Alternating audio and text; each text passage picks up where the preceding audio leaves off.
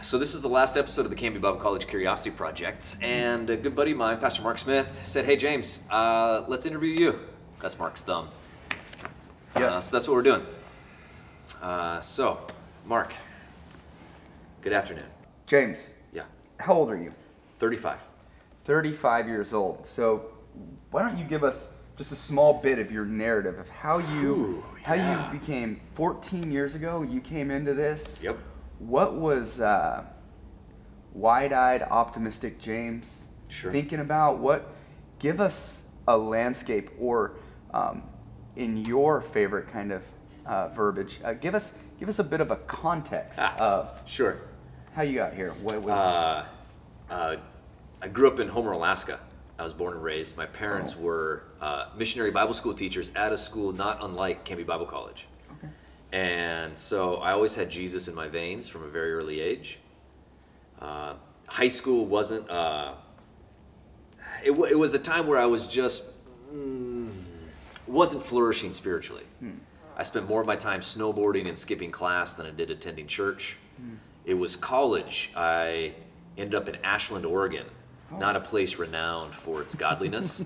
But it was there that I fell in with a group of people who genuinely loved the Bible. And it was the first time in my life that I saw the Bible broken open and explained as though it was actually true and actually applicable for today. And it just flipped a switch in me, and suddenly that was what I began to dedicate my world to. I was a theater major at the time. I was in technical theater, like lights that you would hang in theater. That was what I was there for. But I just spent probably 6 days a week just in Bible studies, and I became passionate about understanding Scripture. And I ended up in Peru after a couple of years for 4 months, and that was a formative experience. I ended up in YWAM for a summer. That was a formative experience. I ended up dropping out of college to go to Peru for a year. That was 18 years ago. And after that, ended up in Alaska. And it was there in Alaska again after a couple of years of college where a buddy of mine said, "Hey, you want to go to Bible school?" And I was like, "Sure, why not?" 21 years old. I have no girlfriend, no car, no computer, no phone, no clue. And I said, "Why not?" I had nothing else going on. And he said, "Great, it's in Canby." I said, "Where's Canby?" He said, "It's outside of Portland." And so I went, and I showed up thinking that I'd be here for a term, maybe a year at most. And the Lord began to open doors of opportunity. It was probably 6 weeks after I showed up that the youth pastor here at the time said, "Hey, I think there's a spot for you on this team. Why don't you come on board?" I was like, "I don't know what that means. I've never worked for a church before." What it meant was that I was the assistant to the assistant youth pastor. So it was a lot of stacking chairs. It was a lot of events. It was a lot of volunteers. And it was just a progress of that over 14 years being in a place that really identifies and develops leaders, that I was given opportunity after opportunity and rep after rep after rep to preach and teach and disciple and care and communicate and lead and program and analyze and count and all the things that are needed to, well, a lot of the things that are needed to be hopefully a healthy leader. And then that culminated about 6 years ago. I was invited to be the executive pastor, which is like the business operations guy. So all of finance and human resource and facilities and IT oversaw that, risk management and contract and insurance and all those different aspects, which I knew nothing about. So I went off and got an MBA to help me with that. And as soon as I finished my MBA, I got given the Bible college. And so that's what I've been doing for the last couple of years, trying to help grow an opportunity for students to be able to love and lead like Jesus. Fascinating journey, and in some ways, a bit of a poster child for how you would hope that you would train up young people in the local church. At the time, did you see it like that, or were you just taking the next steps of opportunities?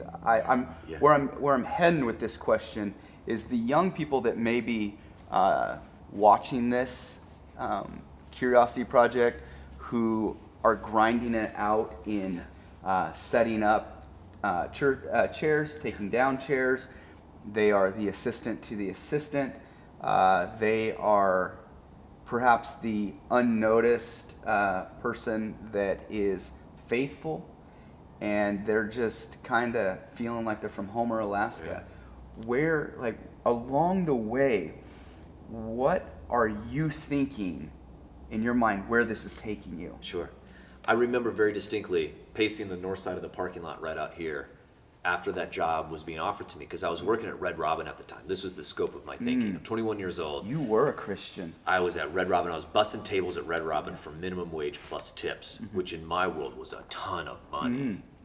And suddenly I was going to get this job, and I was really torn, like Red Robin, bussing tables, or this. And I felt the Lord say, go do this. And since then, it's been a process of head down, focus, and work. There was probably 7 years. I didn't travel. I didn't get on stage. I didn't do anything except for try to be faithful with what I had in front of me. I had like Joseph and Daniel. In Scripture, both are described as the people who trusted them when they gave them a task. They knew that it was going to be done. They didn't have to think about it anymore. I said, okay, that's my model. I want to be Joseph. I want to be Daniel. I want to be competent in what I'm going to do, such that the person who's assigned that responsibility to me no longer has to worry about it. If James is going to do it, it's going to be done right. That was a driving conviction of mine. And I was grateful to be in a place where there was increasing levels of responsibility. And early on, I was way out of my depth. I remember very distinctly wanting to quit ministry like the second summer I was in, because I was told I should go lead a fireworks booth, one of these big fundraisers where you've got to like staff this fireworks booth. And I was like, okay, I'll do it. But I sucked at, actually what I had was a fear of man issue, so I couldn't ask other people to help me. And so I just decided that I was going to do everything myself. It's a terrible leadership characteristic. And I finally met the thing in my life that was bigger than my capacity to do it all by myself. And it exhausted me, and it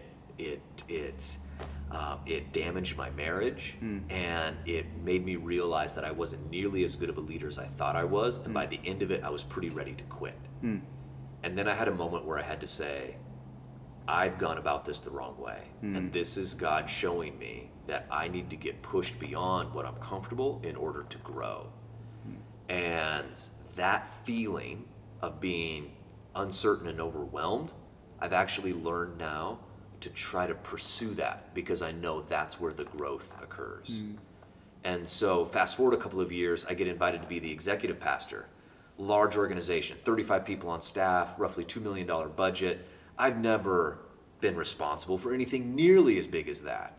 And so what am I at? I'm at the bottom of a steep learning curve, and I had to learn the tools and the processes and the habits to make sure that if it was in my area, it was going to be done well.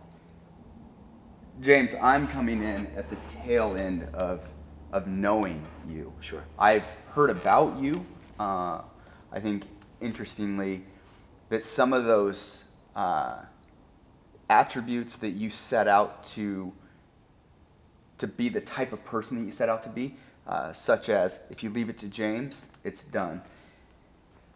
I would say that coming into Canby Foursquare, that's the reputation that you have as you're exiting, that you have a great reputation for being faithful, for doing a job, not just a job done, but a job well done, that you have grown in pastoral care for people and the presentation of the gospel that we'll circle back around to in a little bit, another rabbit hole.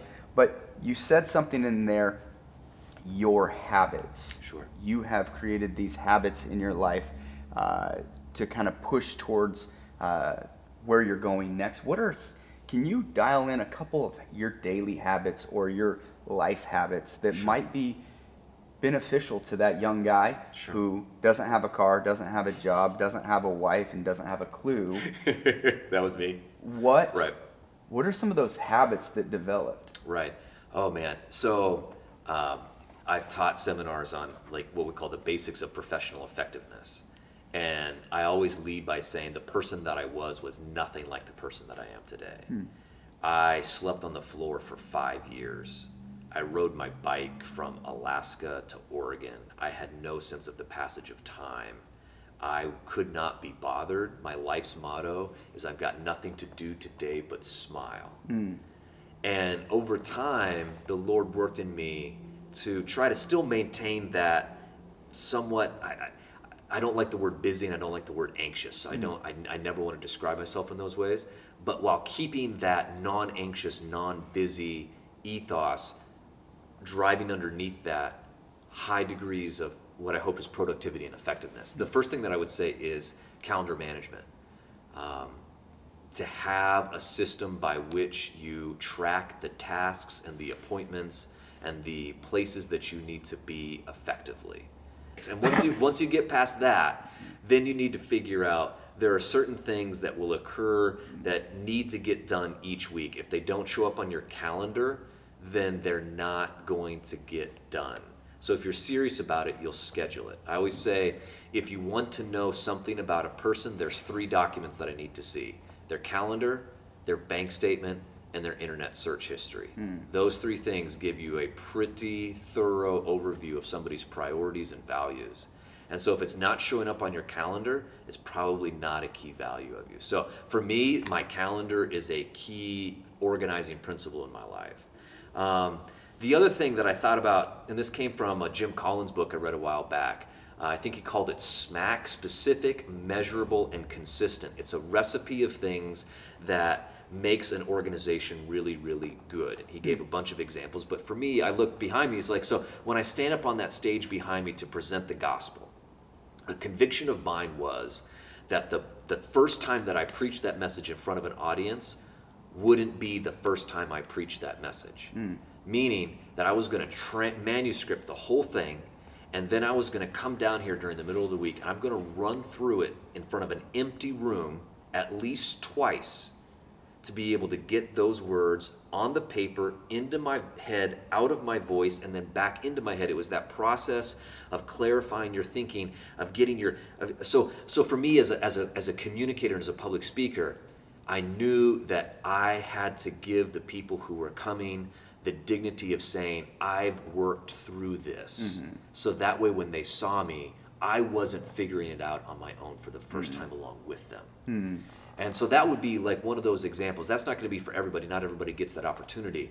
But if you do have an opportunity to present, to think, to try to lead in some way, the more you can do to practice that, to hone that, to get incrementally better, to me that is, there's value in that. There's great value in deciding that you're the kind of person that when you preach, you've preached through that sermon 2, 3, 4 times before you ever preach it in front of somebody else. You just gave a great working definition for your professional career in the church and what you have strived to do. Tell me how that looks to your 8-year-old or your 4. How old are your boys? I got twins who are 7 and my oldest is 9. Okay, 7 and 9-year-olds. How does this drive transfer from the professional to the personal? Sure. Into how are you raising up your boys? Hopefully by example. Okay. As a teacher, I tend to overtalk, and overtalking to children is never helpful. So I want to give them opportunities to see me loving and respecting their mother, my wife. I want them to know that they are deeply loved. So I tell them that every day. I try to block out, coming back to time. Like I'm about to leave here, I'm going to go home and I'm going to be there when my kids get home from school, because that's a value for me. And then from that time to about the time they go to bed, that's time where I get to say yes to them. Dad, can we play baseball? Dad, can we play chess? Dad, can we work through this homework together? My answer is yes, because I've blocked off my other professional responsibilities so that my yes can be given to them and they know their value in my world. I want them to see me doing the right thing. So when they come down in the morning I want them to see me reading scripture. I want them to see me alongside my wife in the domestic responsibilities. So cooking and the cleaning and the laundry and the cleaning up and leading that. My son mowed the lawn yesterday without me asking him because I took some time to show him how he could do it. And then he did it. And I am so proud of those moments of modeling and then giving them the opportunities to be able to grow. I want them to have a positive relationship with church. It's odd. It's a pastoral liability in the profession. My kids see this space as where their dad works and not their church so much. And so those sometimes can be challenges, but I want to speak well of the church. I want to speak well of my leadership, and I want to show them that a life following Christ is worth it.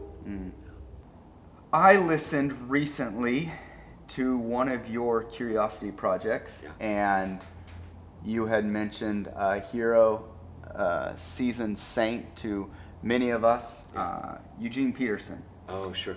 And we are familiar with the writings of Eugene Peterson and obviously his message, Bible, and one of the more familiar works, at least in the pastoral world that we live in, is at least what Eugene brought up, the idea of a long time in the same direction. Long obedience in the same direction. And you had mentioned this, and I grew up on that. That was as if it came straight out of Proverbs in the family that I grew up with. And you are no longer pastoring a church. Sure. You are no longer a dean of a Bible college. And yet I know that quote or that title of the book, wherever it came from Eugene Peterson, means a lot to you. How does this tie into a long obedience in the same direction? Sure. As I've processed my own transition, it sounds very Christianese and cliche, but I genuinely believe that I'm not leaving ministry. I'm simply changing context. I have a high view of work. And in fact, I have a great suspicion of people who tend to view the pastoral profession as being somehow greater than or more holy than the rest of the other work. And I've preached on that, and I've tried to be as clear as possible about the dignity and the value of all work done for the glory of God and the good of others with gratitude unto Jesus is worship. And that are all of our lives. There's no sacred secular divide. And so being a pastor has the baggage of being a sacred job. And so somehow the work that I do, that's ministry, that's serving the Lord, that's the high calling. And I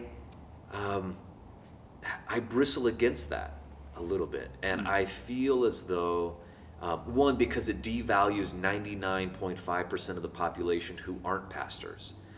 And tries to suggest that the only way that you can also be in ministry is if you, again, then serve on the weekend or if you give generously or something like that. I said, no, the work that we do ourselves, the way that we show up every day inside of our vocational spaces, be it inside the marketplace or in the home, wherever we go, when we're there as a representative of the kingdom of God, we are bringing a ministry, and it's that function of an act of worship.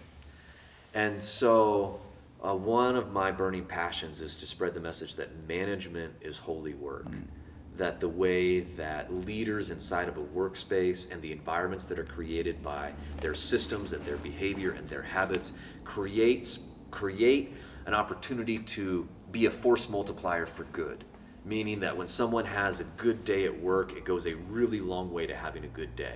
And in my pastoral world, I see the trickle-down effect when people are in soul-sucking and destroying jobs that aren't enlivening to them. It's very difficult to then have a vibrant, growing spiritual life or vibrant and growing home life, because the 8 or 10 or 12 hours a day that you're at your best, you're in a place that puts you in your worst.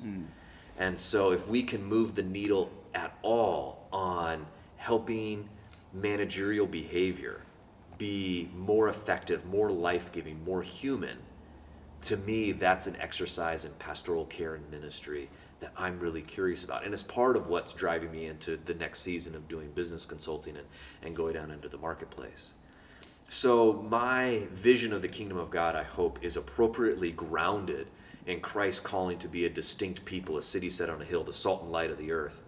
The fascinating thing about that salt metaphor, if you read the Sermon on the Mount, Matthew chapter 5, if you ever take a roast, like you're going to barbecue short ribs or something like that, and you try to put that rub, if you just dump all of the salt or the seasoning in one spot, right? If you condense it and you constrain it to this one local area, you can't say that you've seasoned the meat.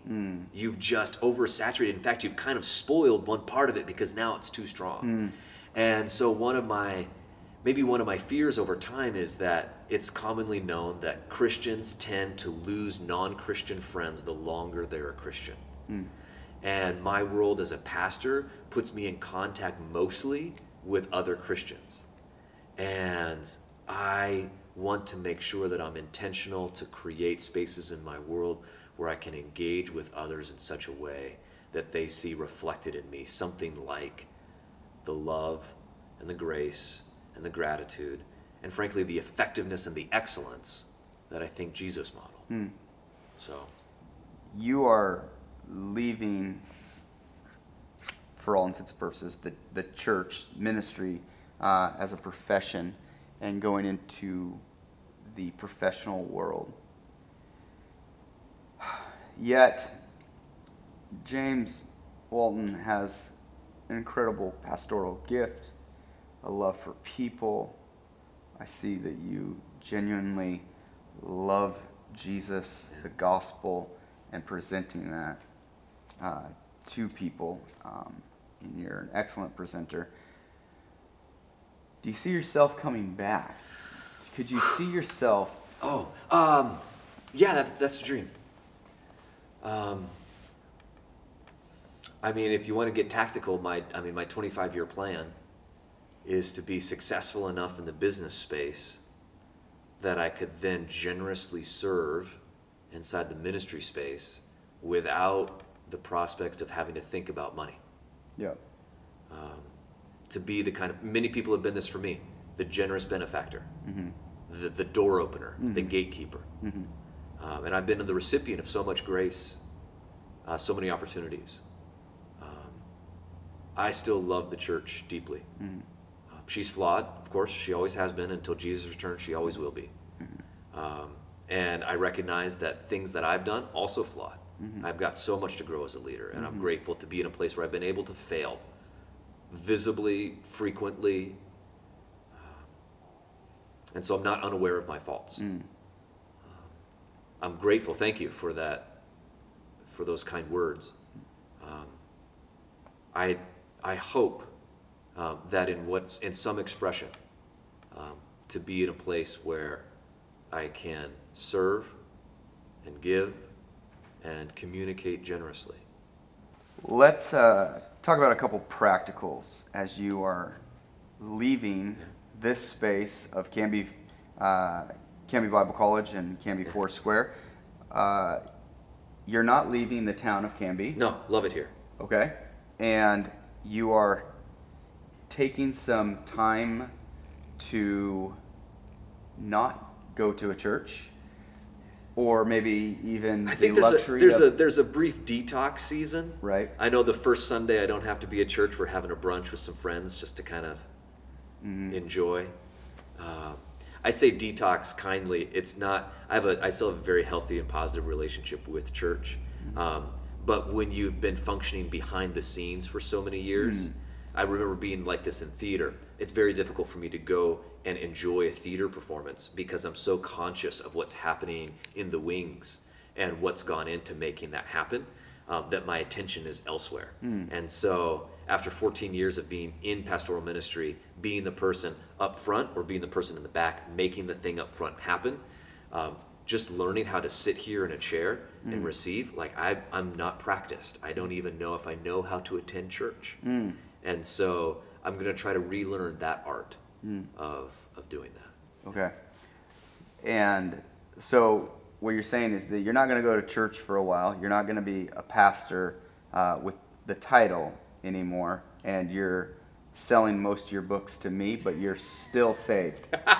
Yes. Okay. Yes. You're not No. throwing in the towel on your faith. Oh, no, not at Okay. all. No, there's no, I think I love Jesus a great deal, and I'm curious, excited to learn about what it means to love Jesus outside of the trappings of being in a pastoral role. Yeah. I ask you that question just to clarify. Sure.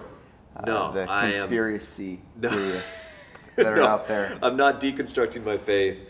I still am a very grateful and needy person for the grace and the love of Christ. Yeah. Yeah.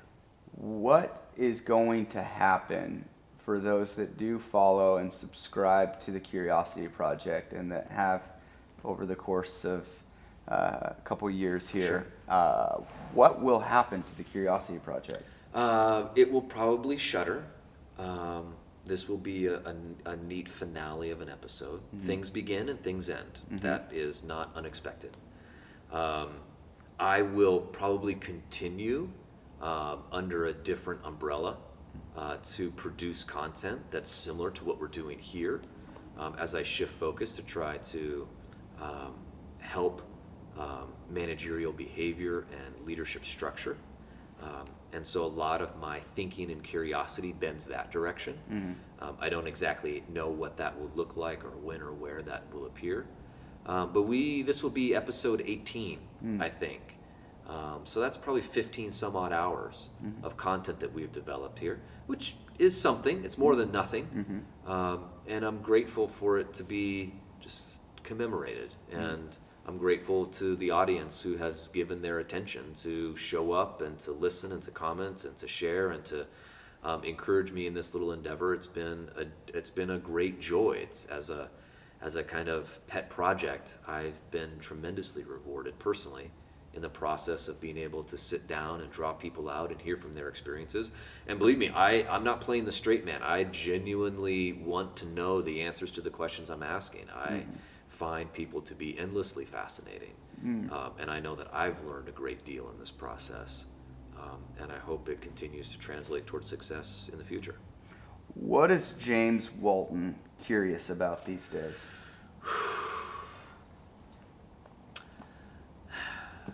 I'm curious about how to meaningfully connect with my boys. I'm curious about how to structure my life such that I do not accelerate my own demise. You know, I think about habits as a function of a set of behaviors that consistently applied over time. Will they result in something greater and more effective and more productive, or will they draw downwards towards less productivity, less curiosity, less awareness, less perspective? And so I'm still figuring that out. How I spend the moment by moment aspects of my day. On a real tactical level, I'm really curious about how to create a really strong consulting experience for the clients that I serve. How to deliver the right information in the right context to the right leaders at the right time to make the right decisions. Curious about how to train a dog better, because mine still needs a little help.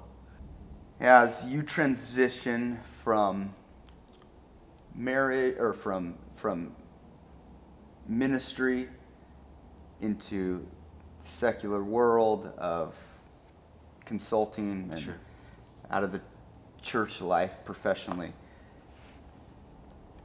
you shared a little bit about your narrative. You've talked about your boys. What have you learned about marriage? One of the great joys that I've had in my tenure here is getting to do a premarital counseling encounter with probably 35 different couples, and weddings for probably 20 of those. And so I think about and I try to reflect on the key principles that I would consider to be essential in helping a marriage thrive. And the one that I keep coming back to is something that I borrowed from, I think, Timothy Keller in his book, Meaning of Marriage, he talks about the difference between a consumer relationship and a covenant relationship. And I tell this story about why I buy bananas from Fred Meyer for 59 cents a pound, because we eat a lot of bananas in my household, and 59 cents a pound is about what I want to spend on bananas. And so there's this meeting in the middle. Fred Meyer takes my 59 cents, and I take their pound of bananas, and both parties walk away happy. But what's going on underneath that is that if Fred Meyer were suddenly to start charging 89 cents a pound, I would start looking for bananas somewhere else, because I don't feel like the benefits meet in the middle. It's not a 50-50 relationship, okay? And a lot of marriages, or a lot of relationships in general, end up having that same kind of consumer undertone. We're in it because we want to be mutual. The amount that I'm giving out and the amount that I'm gaining, it makes sense. It meets. We match. So we're compatible. And the challenge is that inside of that space of a consumer relationship, you never have the confidence to be anything other than your best self. And so we literally make up our faces to present a false version of ourselves to the other in hopes that they will find us worthy of their attention and desire going forward. And if there's anything that compromises that, a long-term illness or a disability or the job change or anything else, suddenly the nature of the relationship gets cast in a very different light. And so what I encourage my couples to think about is, you can have a consumer relationship, but there will come a day when you'll wake up and you'll wonder if this person, if anything changed, would they still love me? And the antidote to that is what they call a covenant relationship, that instead of meeting at the middle 50-50, that you make a commitment ahead of time to give 100%, trusting that the other person will do the same. And it's the same way, it's the way that God patterns marriage after how Christ loved the church, right? Giving himself up. There's great call, there's great sacrifice that's involved there. So I don't want to undermine both the great beauty and the great sacrifice that's involved in trying for two people to become one. But in that, what you have is this firm conviction, this covenant, this language that says, I will never leave you, I will never forsake you. That's the language that God gave us in his covenant dealings with us. And when we stand together at the altar, I just officiated a wedding last weekend, do you take this woman to be your lawfully wedded spouse, better for worse, richer for poor, in sickness and in health, forsaking all others until death do you part? Like that's that language. It's mirroring that covenant language that God gives us. And that right there is the commitment to that covenant is the sustaining factor. My marriage went through an incredibly difficult season of a combination of things, primarily because we gave birth to premature twins, and the combination of incredibly stressful and expensive neonatal and birthing experience followed by years of sleep deprivation left my wife and I in survival mode. And I would keep telling myself, I have a really strong marriage that's going through a really difficult year. And you can tell yourself that for 1 year. After about 3 years, you start to get really scared that maybe I don't have a really strong marriage. Maybe this is the status quo. Maybe I'm in for a really, really terrible marriage experience. And at year 4, it flipped for us. And suddenly I looked back and I said, thank God I didn't do anything stupid. Thank God we were just determined to make it work. And through that, of course, financially, a struggle. It's not just the thing about money. People struggle at every income class. It's not about the amount of money, it's the fact that money represents value. So how it's spent, saved, and invested, those are all value decisions that are being made. And if the spouses inside the relationship aren't aligned in their values, it's going to become challenging for them to celebrate and appreciate how the money is being spent, saved, and invested. And so that has been a learning lesson for us. Grateful along the way. I hope, have been good stewards of what God has given us. Been very cautious with debt. Been very earnest to, I remember a while back, I was trying to pay for the last half of my MBA program. And to do so, I stopped saving for retirement to put that cash flow towards my tuition. But I didn't want to not save for retirement, so I started driving for Uber and Lyft on the weekends to start making a couple $100 extra a month that I could then put back into my 401k, because I just felt like that was a conviction of mine. So it's not always easy. There are some extra sacrifices that are being made, and you should be aware that, certainly speaking, especially as the funding model of the church is entirely based upon the donations of the people who are there, you can do the math pretty quickly and realize that if you're going to be pastoring a church of 30, 40, 50, 75, most churches in America are under 75, that's probably not going to be your only source of income. It just won't be enough. And so that needs to be a conscious decision ahead of time. And alongside the pastoral sensibilities, I would strongly encourage young leaders to begin developing that second avenue. What is that other place? I painted houses in college, and I worked as a nighttime janitor at a YMCA, and did wash dishes and bus tables, and just did stuff that developed a set of work ethic and skills that became really useful as I came into ministry, still being able to have some things to be able to fall back on. So marriage and ministry can be a beautiful thing. It can also be a difficult thing. The expectation that your marriage is fine because you're a pastor is toxic and corrosive. And so I would encourage anybody to freely admit that their marriage is struggling, especially to the people who need to know that they're not perfect. I'm a huge advocate and proponent of mental health. I see a therapist regularly. You're transitioning from the church to a professional career that you don't have yet.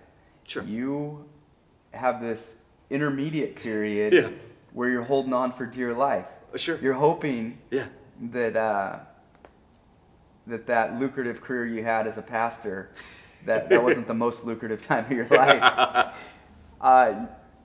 Tell me about the real helpful tactical thing that needs to be put to play. Anytime you do something like this, 6 months living expenses minimum, got to be in the bank. Okay. If it wasn't for that, I'd be in a mess. But the entrepreneurial instinct is to say, I believe that there's an idea that given enough attention and time and effort could grow into flourishing opportunities that I don't quite see yet, but could be really, really possible. And so I am heading into this season what I hope with appropriate amount of both humility and confidence. Humility in recognizing that I'm not the best thing that's ever been, and I still have a great deal to learn. And so I'm going to set myself to be the best possible version that I can be, of a leader, of a father, of a businessman. But also the confidence to say, I do bring something to the table, that my professional experience up to this point, all the hours spent after, it's amazing what happens when you don't watch TV. And the amount that you can invest in your own self and your own career to be good, so that when the time comes and the opportunity arises, you've already been prepared for that moment. There's content in your head. There's a template in your Excel sheets. There's something that will allow you to bring value to the situation, that if you didn't do it, even when you didn't know how this might get expressed sometime in the future, it's a matter of sowing and reaping. So I'm trying to hold that tension carefully of confidence in what the Lord has given to me and my ability to add value in the places that I go, with humility of recognizing that I'm not magic, and that just because I think that I'm going to be good at something doesn't mean that I don't also have to hustle and grind along the way. And so I've got to set really clear benchmarks to figure out whether or not this is actually something that's going to be viable, or if I need to pivot and say, you know what, I need a job with benefits ASAP because I've got responsibilities to my family that are far higher and greater than my ambition to be an entrepreneur. And so as I've mapped those things out and created runways and dropped dead dates for if X, then Y in this process, that helps reduce the amount of anxiety, because I know I'm giving myself an appropriate amount of lead time to make this work. And if I don't, I pull the parachute cord, hard right turn, and suddenly I'm doing something else and trusting that Jesus is going to be me in that process. So I don't know what the future is going to hold, but I do know that I'm taking enough of a measured risk that I'm not going to jeopardize my wife and my children to the point where now we're wondering about some real existential things that we're going to have the opportunity to see this through together. So I'm excited, scared, but grateful. James, I would like to thank you for letting me have the opportunity of interviewing you. I, again, was hoping to have a longer career of working with you, and that got cut short, and that's okay.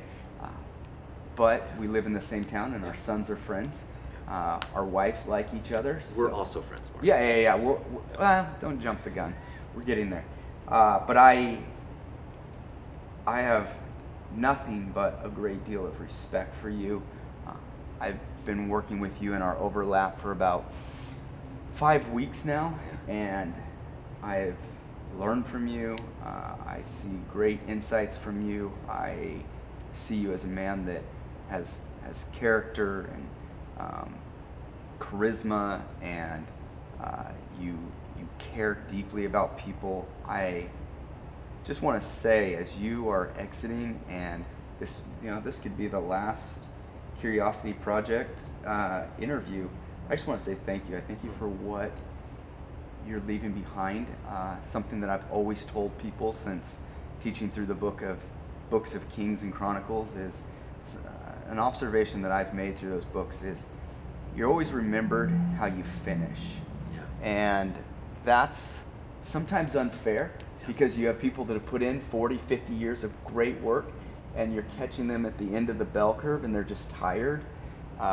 And maybe they're not putting in as much effort, or there's other life circumstances, but it's just one of those deals that we remember people on how they finish. And I just want to thank you for being one of those men that you could look at and go, he finished well. Yeah. He transitioned well.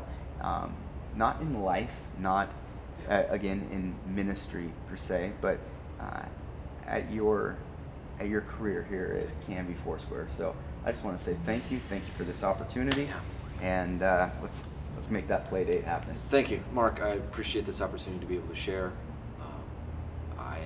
I'm very grateful for the work that the Lord has given me in this space, and I wish Canby Bible College and Canby Foursquare Church nothing but the best.